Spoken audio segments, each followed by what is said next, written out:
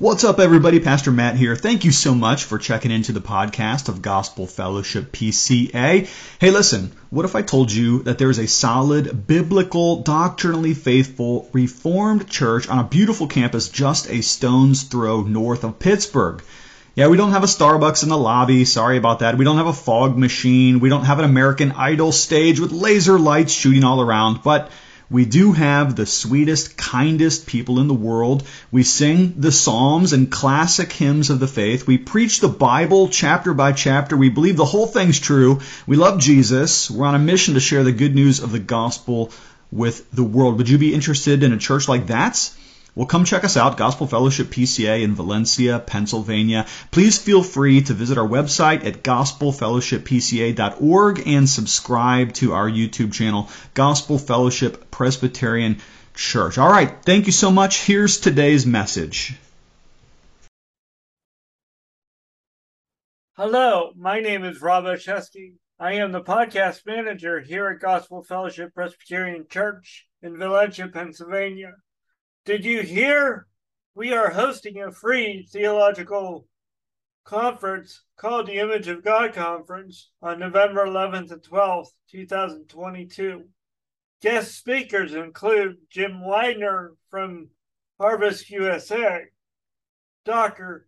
Barry York, Dr. C.J. Williams, Dr. Richard Gamble, and Dr. Jeff Stavitson from the Reformed Presbyterian Theological Seminary in Pittsburgh, Pennsylvania.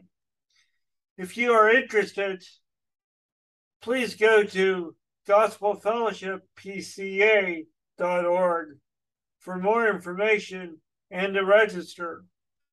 Hope to see you there on November 11th and 12th.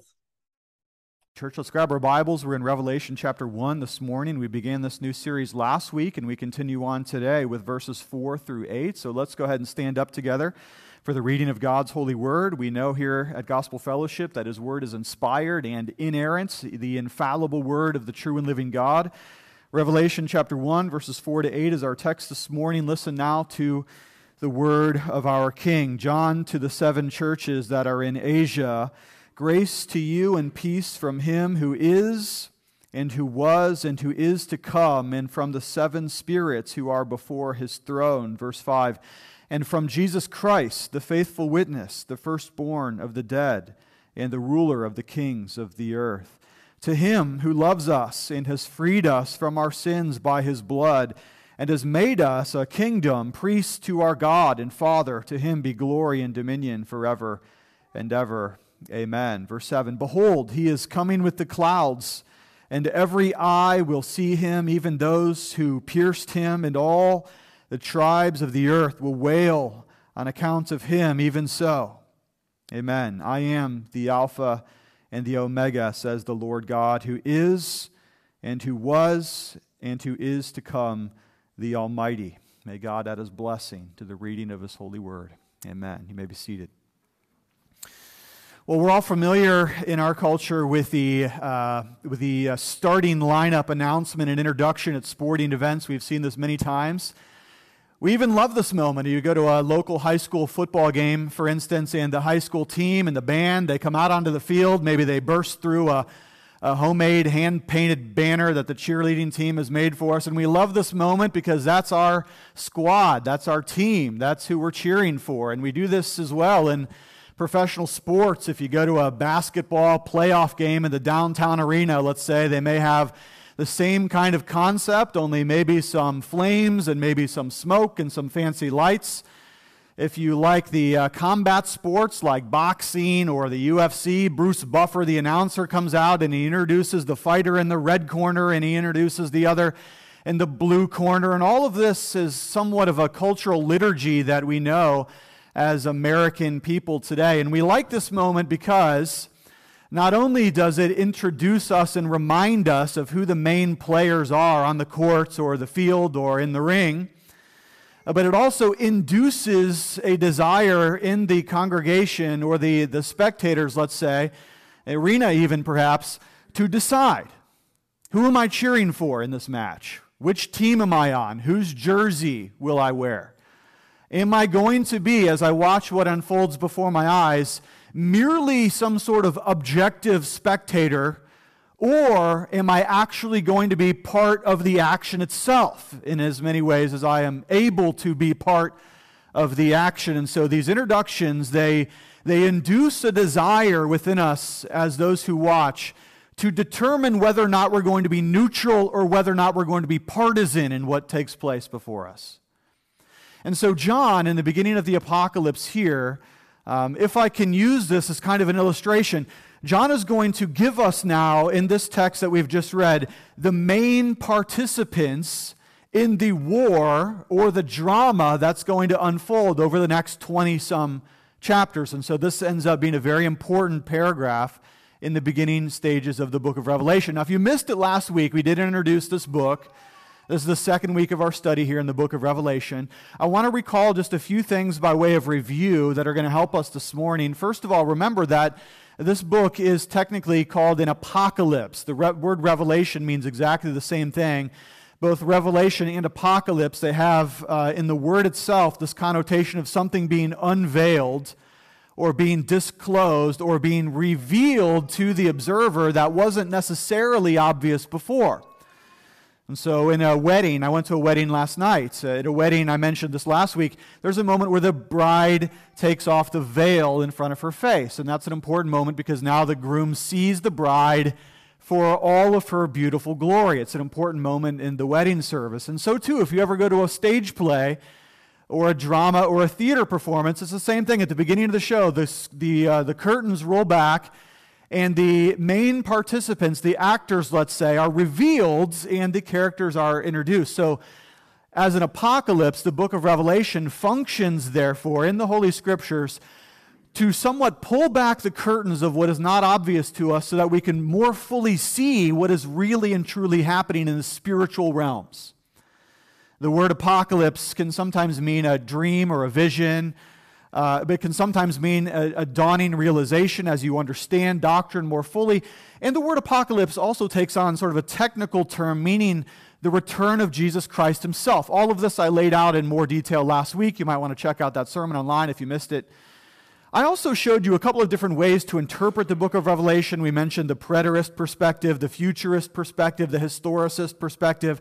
And I let you know last week that I am an idealist in terms of my interpretation of Revelation, which essentially means that we combine the strengths of the other views, and we try to take every vision for what it is. Sort of like if we were going to an art gallery, we're going to stand before every single painting and take in what that painting conveys to us, without necessarily the pressures of trying to put together some sort of a chronological sequence in which we're forcing details of the text to make sense in terms of our, let's say, chronological or historical worldview. Again, I explained all that last week.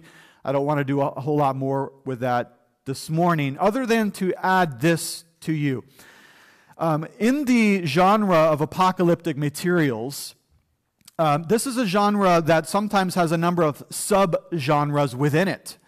And we're actually going to see that today, because within the category of apocalyptic literature, these other lesser types of literature do sometimes present themselves. For instance, today in our text, we see the subgenre of the epistolary form, which is to say a letter from one person to another. Now, we have all sorts of letters in the New Testament, so we're familiar, aren't we, with the idea of an epistle. But I do want you to notice that Revelation itself takes on the form of an epistle. There's a writer, there's an author, and that is John the Apostle. And he is writing, as he mentions here, to 7 churches in verse 4. This is the greeting of the epistolary form. And John is going to have several things to say to each one of these 7 churches in chapters 2 and 3. Now, of all the things in the book of Revelation that we can take as symbolic, and there are many such things, these 7 churches are actually literally real historical congregations that existed in John's day, cities that still exist today, although the churches perhaps have extinguished their lights.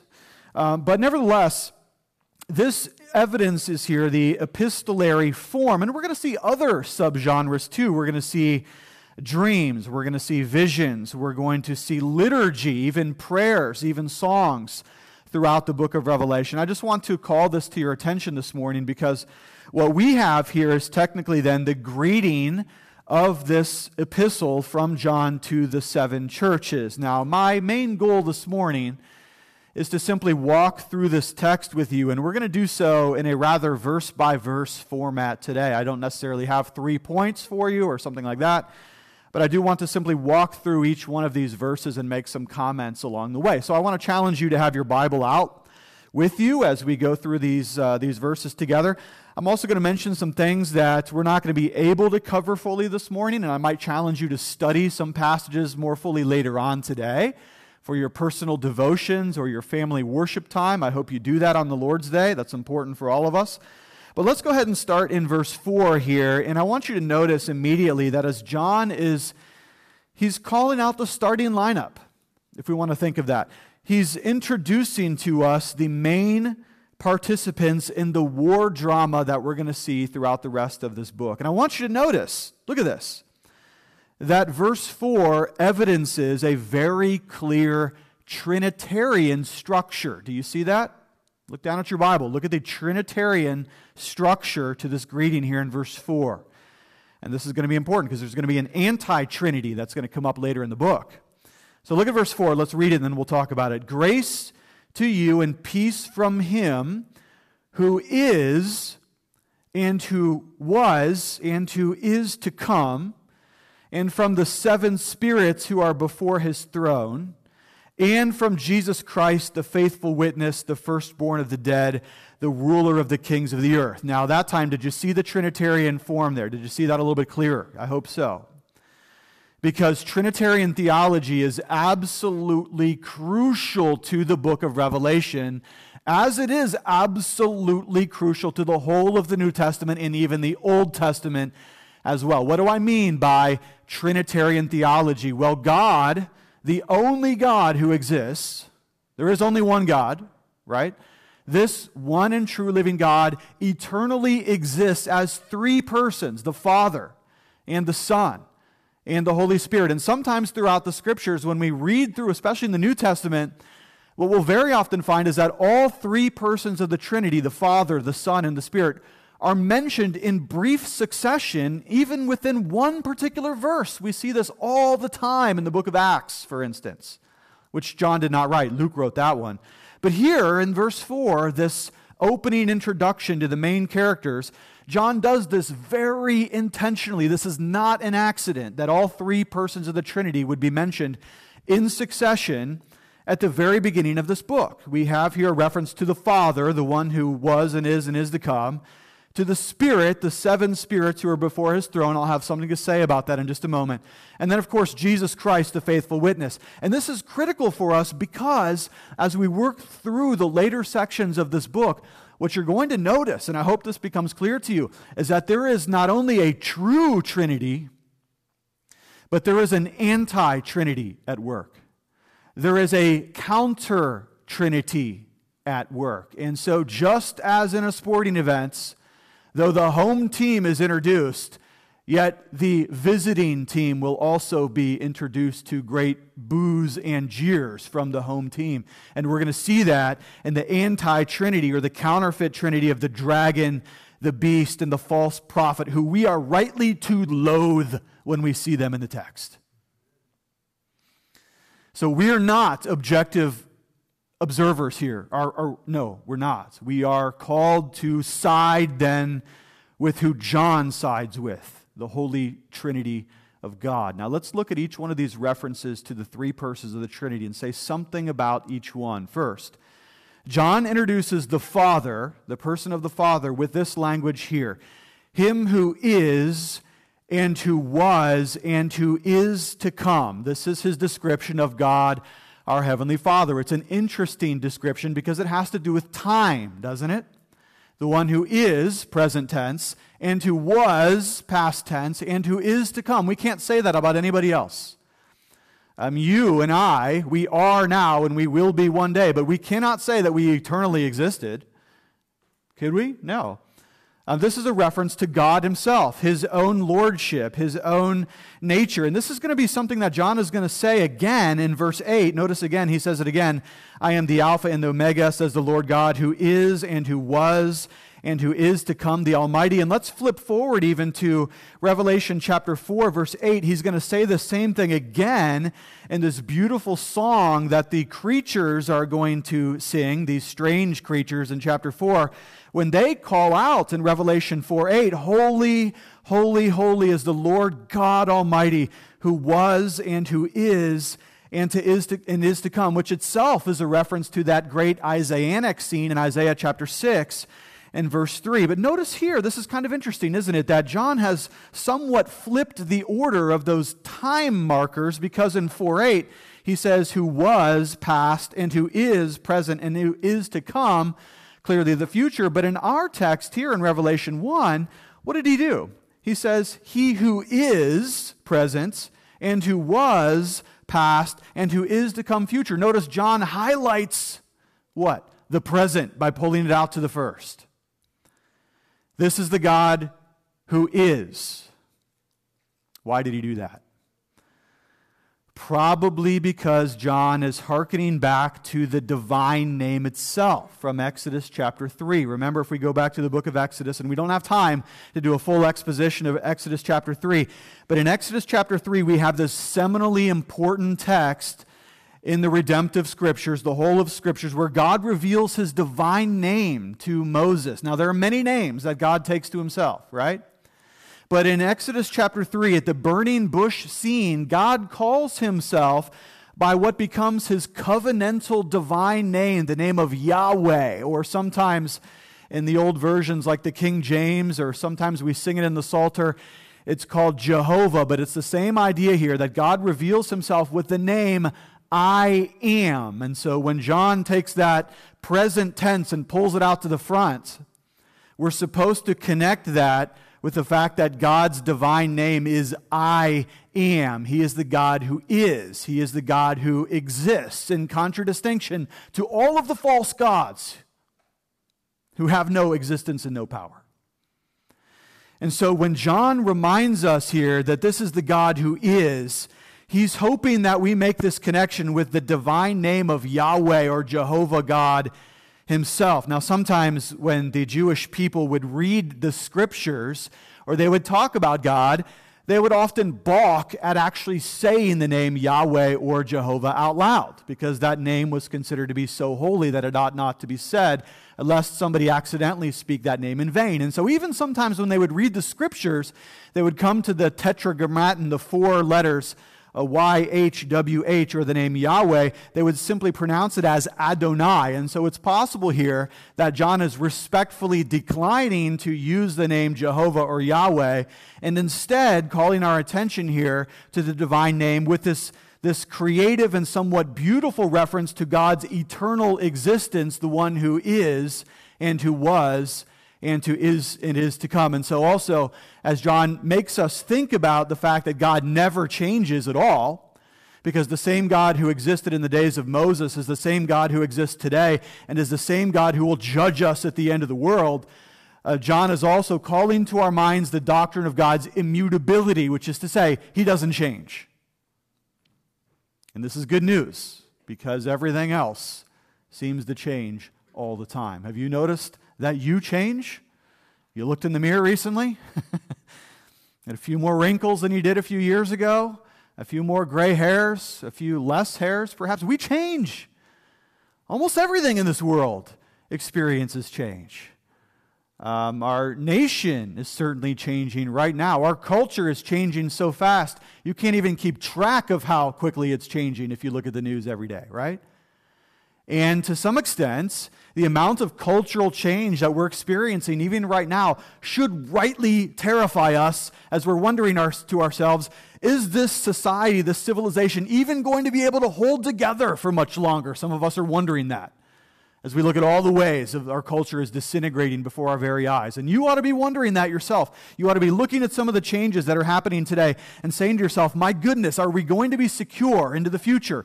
Who knows, right? Here's one thing we do know: God doesn't change. So his word doesn't change. His will doesn't change. His law does not change. His gospel does not change. And so we're reminded of this right at the very beginning of the book of Revelation, because everything else is subject to change. Every time a beast rises out of the sea, you're going to wonder if the world is breaking into chaos. Every time a new beast rises up, every time a new threat to society rears its ugly head filled with horns, right? You're going to wonder, is everything falling apart? Is it all just disintegrating into chaos? And John reminds us here, with the immutability of our Heavenly Father, that there is at least one thing that is constant, that we can constantly, faithfully rely and depend on, and that is the immutable attributes of our holy, righteous, and powerful Father. And so he introduces the Father first, as he rightly should. And then, secondly, John goes on then to introduce the Holy Spirit. Now, this is a very interesting line here. Did this bequizzle you a little bit as I read it out loud? Were you kind of wondering about this? This is interesting. Because what does he say about the Holy Spirit? Well, interestingly enough, the Holy Spirit is usually thought of as the third person of the Trinity. We typically say him Father, Son, second, and then the Holy Spirit. Again, John tinkers with the order slightly here by introducing the Holy Spirit secondly instead of thirdly. I don't think that means anything really other than that God is who he is, right? But here's this reference to the Spirit. Now, he calls them here in verse 4, the seven spirits who are before the throne. Now, I don't want you to think, please, please, please, do not think that there are seven Holy Spirits, okay? There's not 9 members of the Trinity. I don't want anybody making that mistake this morning. No, this is our first encounter with John's constant and repetitive use of numerology, which is the assigning of particular theological values to numbers. And so John, as you probably already know, absolutely loves and adores the number 7. We're going to see the 7 number come up over and over and over throughout the book of Revelation. In fact, you don't just have it once here in verse 4, you actually have it twice. Because you have the 7 churches in verse 4, and then the 7 spirits who are before his throne. Now let's just pause then and introduce the number 7 a little bit. We're going to have to get used to this. This is a classic Johannine form here in Revelation. We're going to see it by my count, just rough count, about 60 times, 59 or so times. We're going to see the number 7 come up. Don't quote me on that. That's just a guess. It's an approximate, real quick word search count on my part, but we're going to see 7 churches, 7 lampstands, 7 stars, torches, angels, trumpets, seals, eyes, thunders, heads, diadems, plagues, bowls, mountains, kings, and on it's going to go. 7, 7, 7, 7, 7, 7, 7. So we got to ask right here. First time we saw it, what's this mean? What's this about? Well, 7 in biblical numerology is the number of perfection or completion or fullness or maturity, and we draw that from the creation itself.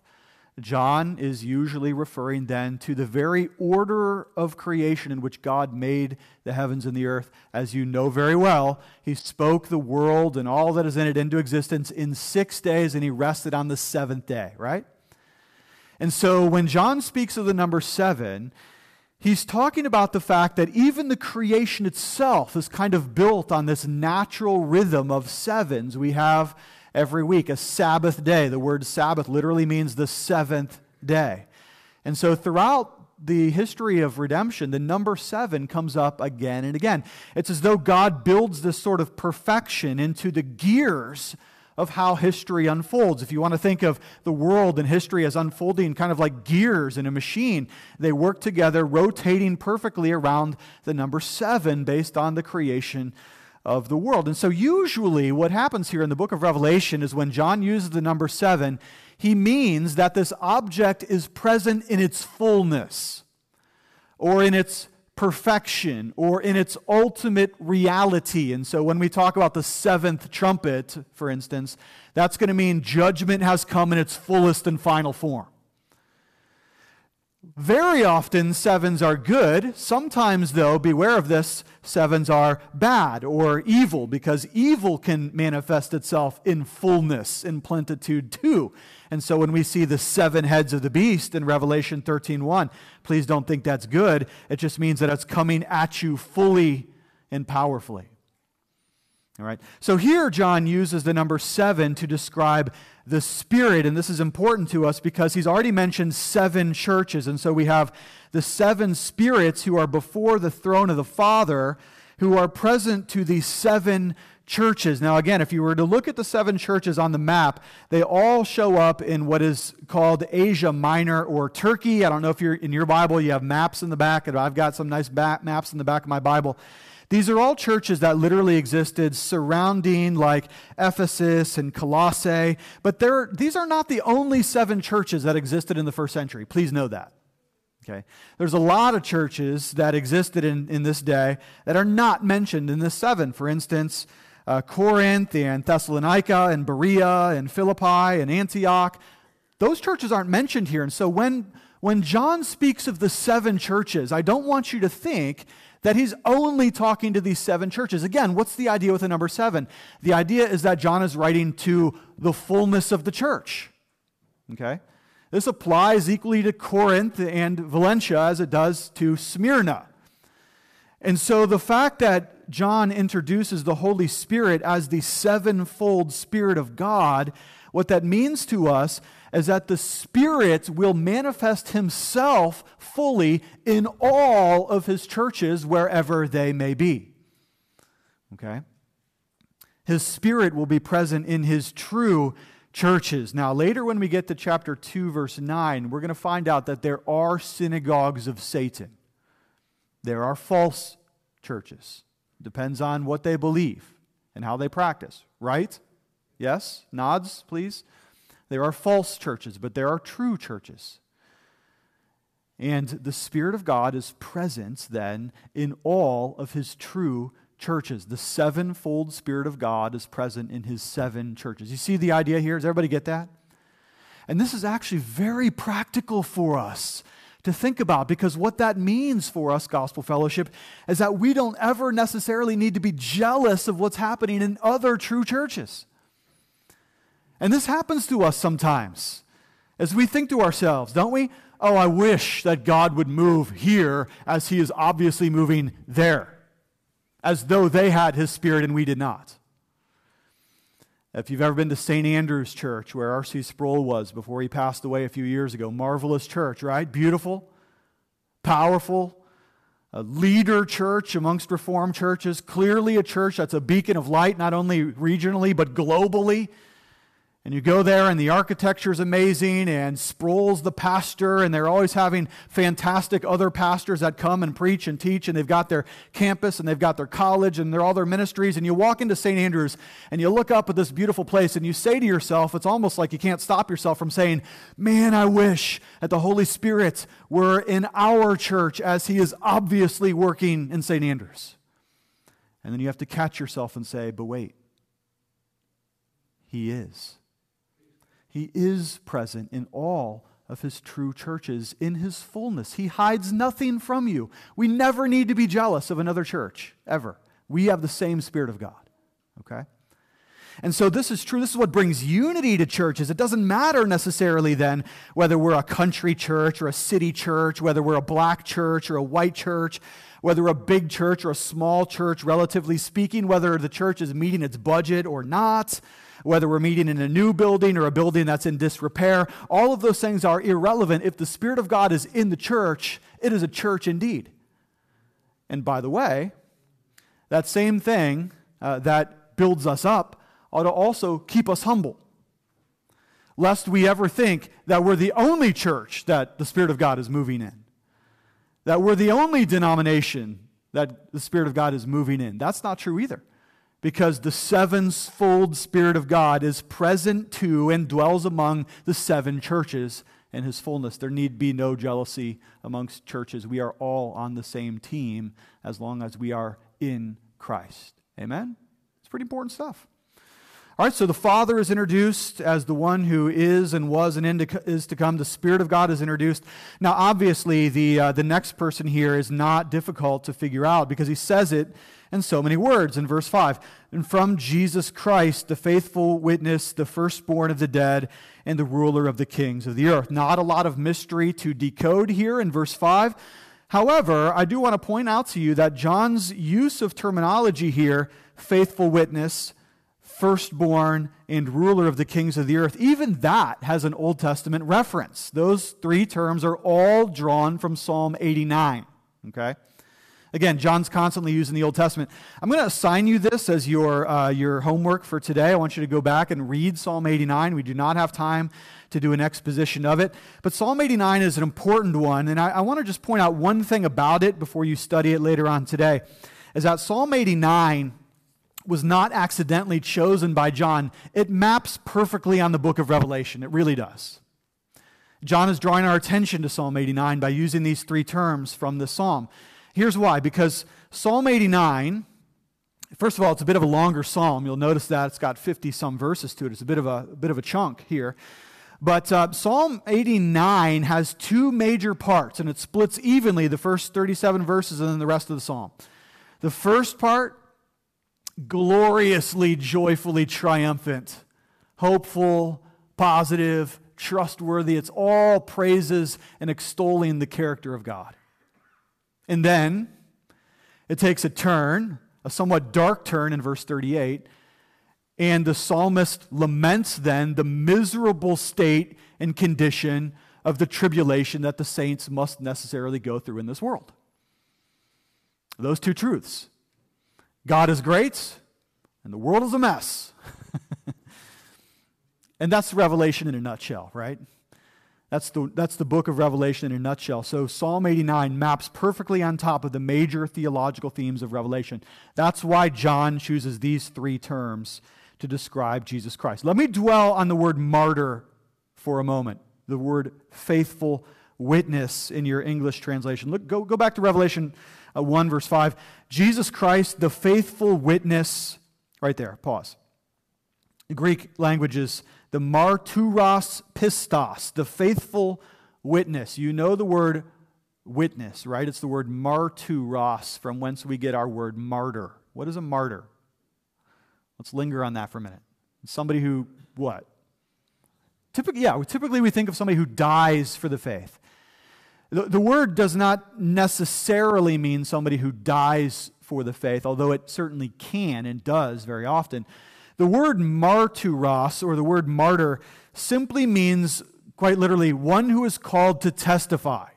Okay, it's a courtroom term. It's one who is called to give a testimony, to speak about what he has or she has seen and heard. Okay? So Jesus Christ here is called the faithful martyr, the marturos pistos, the one who always speaks the truth. Because as you well know, sometimes a witness comes to the testimony stand and does what? Lies his face off. Exactly right. And just because somebody gives a testimony or a witness does not mean necessarily that they are speaking the truth. But when Christ speaks, it is sure that he is always speaking the truth to you and to me in his word. And not only that, but as we think about this word martyr throughout the book of Revelation, and yes, sometimes martyrs do die for the faith, praise God for their courage. You and I are going to be asked throughout this book one question. You going to be a faithful martyr too? Or are you going to defect like an apostate who gets weak when tribulation comes? And so therefore is willing to, for the sake of his own hide, blend the truth, bend the truth, compromise the truth. You going to do that? Or are you going to stand like a faithful martyr, like your faithful marturos, your marturos pistos, the Lord Jesus Christ? That's a real question that we're going to have to face. As we go through Revelation, as we go through life, you're going to be pressed to bend and change. I hope you don't. All right? Now let's skip ahead to verse 7 as we begin to run out of time this morning. I'm aware of the clock. In verse 7, there is two references to very important prophecies that John now calls our attention to. One of them is Daniel chapter 7. It's a prophecy that's so important. Pastor David and I, we've actually decided that we're going to spend a special unit of teaching material talking just about Daniel chapter 7. And that we're going to do next Sunday in the evening service. Next Sunday night, we're going to have our last of the fall evening services outside. I've asked Pastor David if he would spend his attention on Daniel chapter 7, which is a critical prophecy. John is going to use Daniel 7 before each major stage of the book of Revelation. So John is obviously thinking about Daniel chapter 7. But because we're going to devote some special time to that next week, I want to look at the other prophecy here, which is equally important. And it does come from Zechariah chapter 12, our secondary text this morning. If you will, please do this. Please go with me back to Zechariah chapter 12. I want to pick up some language here that becomes radically important in understanding our verse here. It is a bit of a tough one to find in your Bible. Feel free to use the table of contents if necessary. Zechariah 12, listen to this. Now, the good theologians among us are going to notice also Trinitarian motif here. Tell me if you see it. Old Testament has Trinitarian language too, not just the New. Verse 10. And I will pour out on the house of David and the inhabitants of Jerusalem a spirit of grace and pleas for mercy, so that when they look on me, on whom they have pierced, they shall mourn for him as one mourns for an only child. Question. Can you find the members of the Trinity there? Who, Gospel Fellowship, is the one whom they have pierced? Who is that? It's Christ, obviously. John tells us in Revelation 1. By the way, John tells us that in John chapter 19, verse 37, the very scene of the crucifixion of Jesus. As the soldiers look on the dead body of Jesus, one of the soldiers lifts up his lance or his spear and he pierces the side of Christ. Do you remember this? In John 19, so that blood and water flow out. And then John quotes this verse and he says, they will look on the one that they've pierced. No question, this is a reference to the Messiah, him being pierced for our good. Do you notice also the Spirit of God in this verse as well? Because God says he is going to pour out what?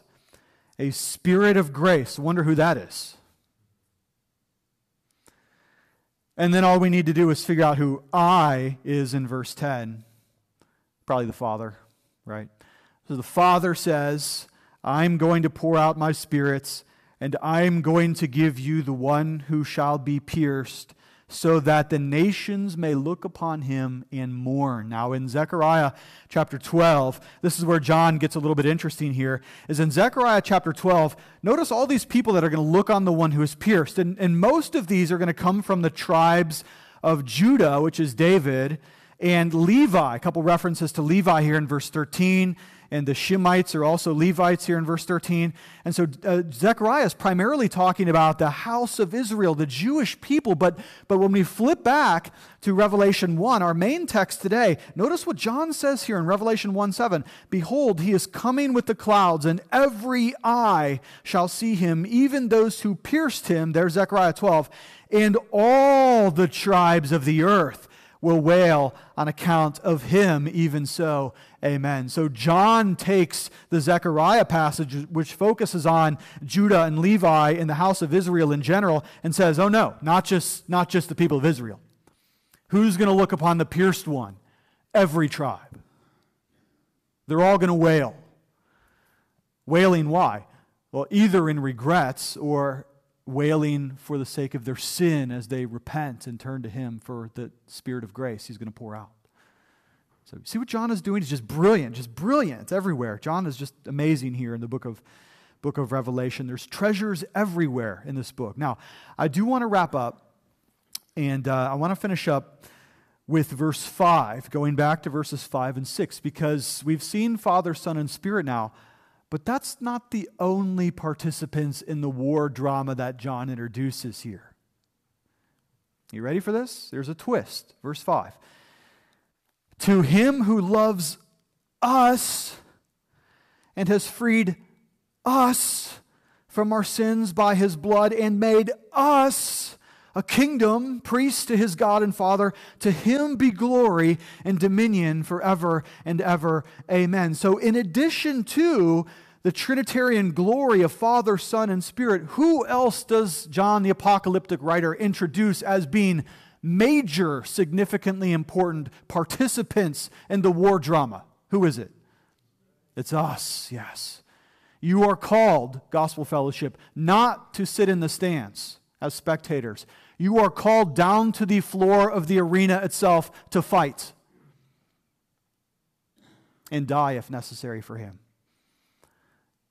And when you do, as a faithful witness to the faithful witness, then you can be assured that no matter what else happens to you, that these three things are true about you. One, you are loved. The world is going to hate you. The dragon is going to hate you. Let him.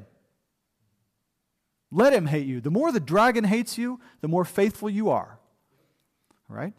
But you are loved, and you are freed from your sins. Now, there are people that are slaves that act like they're free, and there are people that are free that act like they're slaves, and there are slaves who know they're slaves, and they're very miserable for sure. But there are those who are free and who are really free. That's you and me.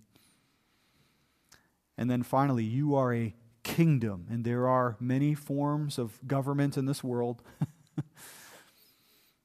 There's monarchies, and there's oligarchies, and there's totalitarianism, and there's anarchies, but in the midst of all of these things, as they rise and fall, there's one sure kingdom that will stand, and you are a citizen therein, believer. Amen. Hi, everybody. My name is Rob, and I am a deacon at Gospel Fellowship PCA. I'm also the sound engineer, the camera guy, and the podcast manager. Thank you so much for listening to today's message. Please come visit us in person. Gospel Fellowship is a Bible-believing church just north of Pittsburgh, and you can find us at gospelfellowshippca.org. See you next time.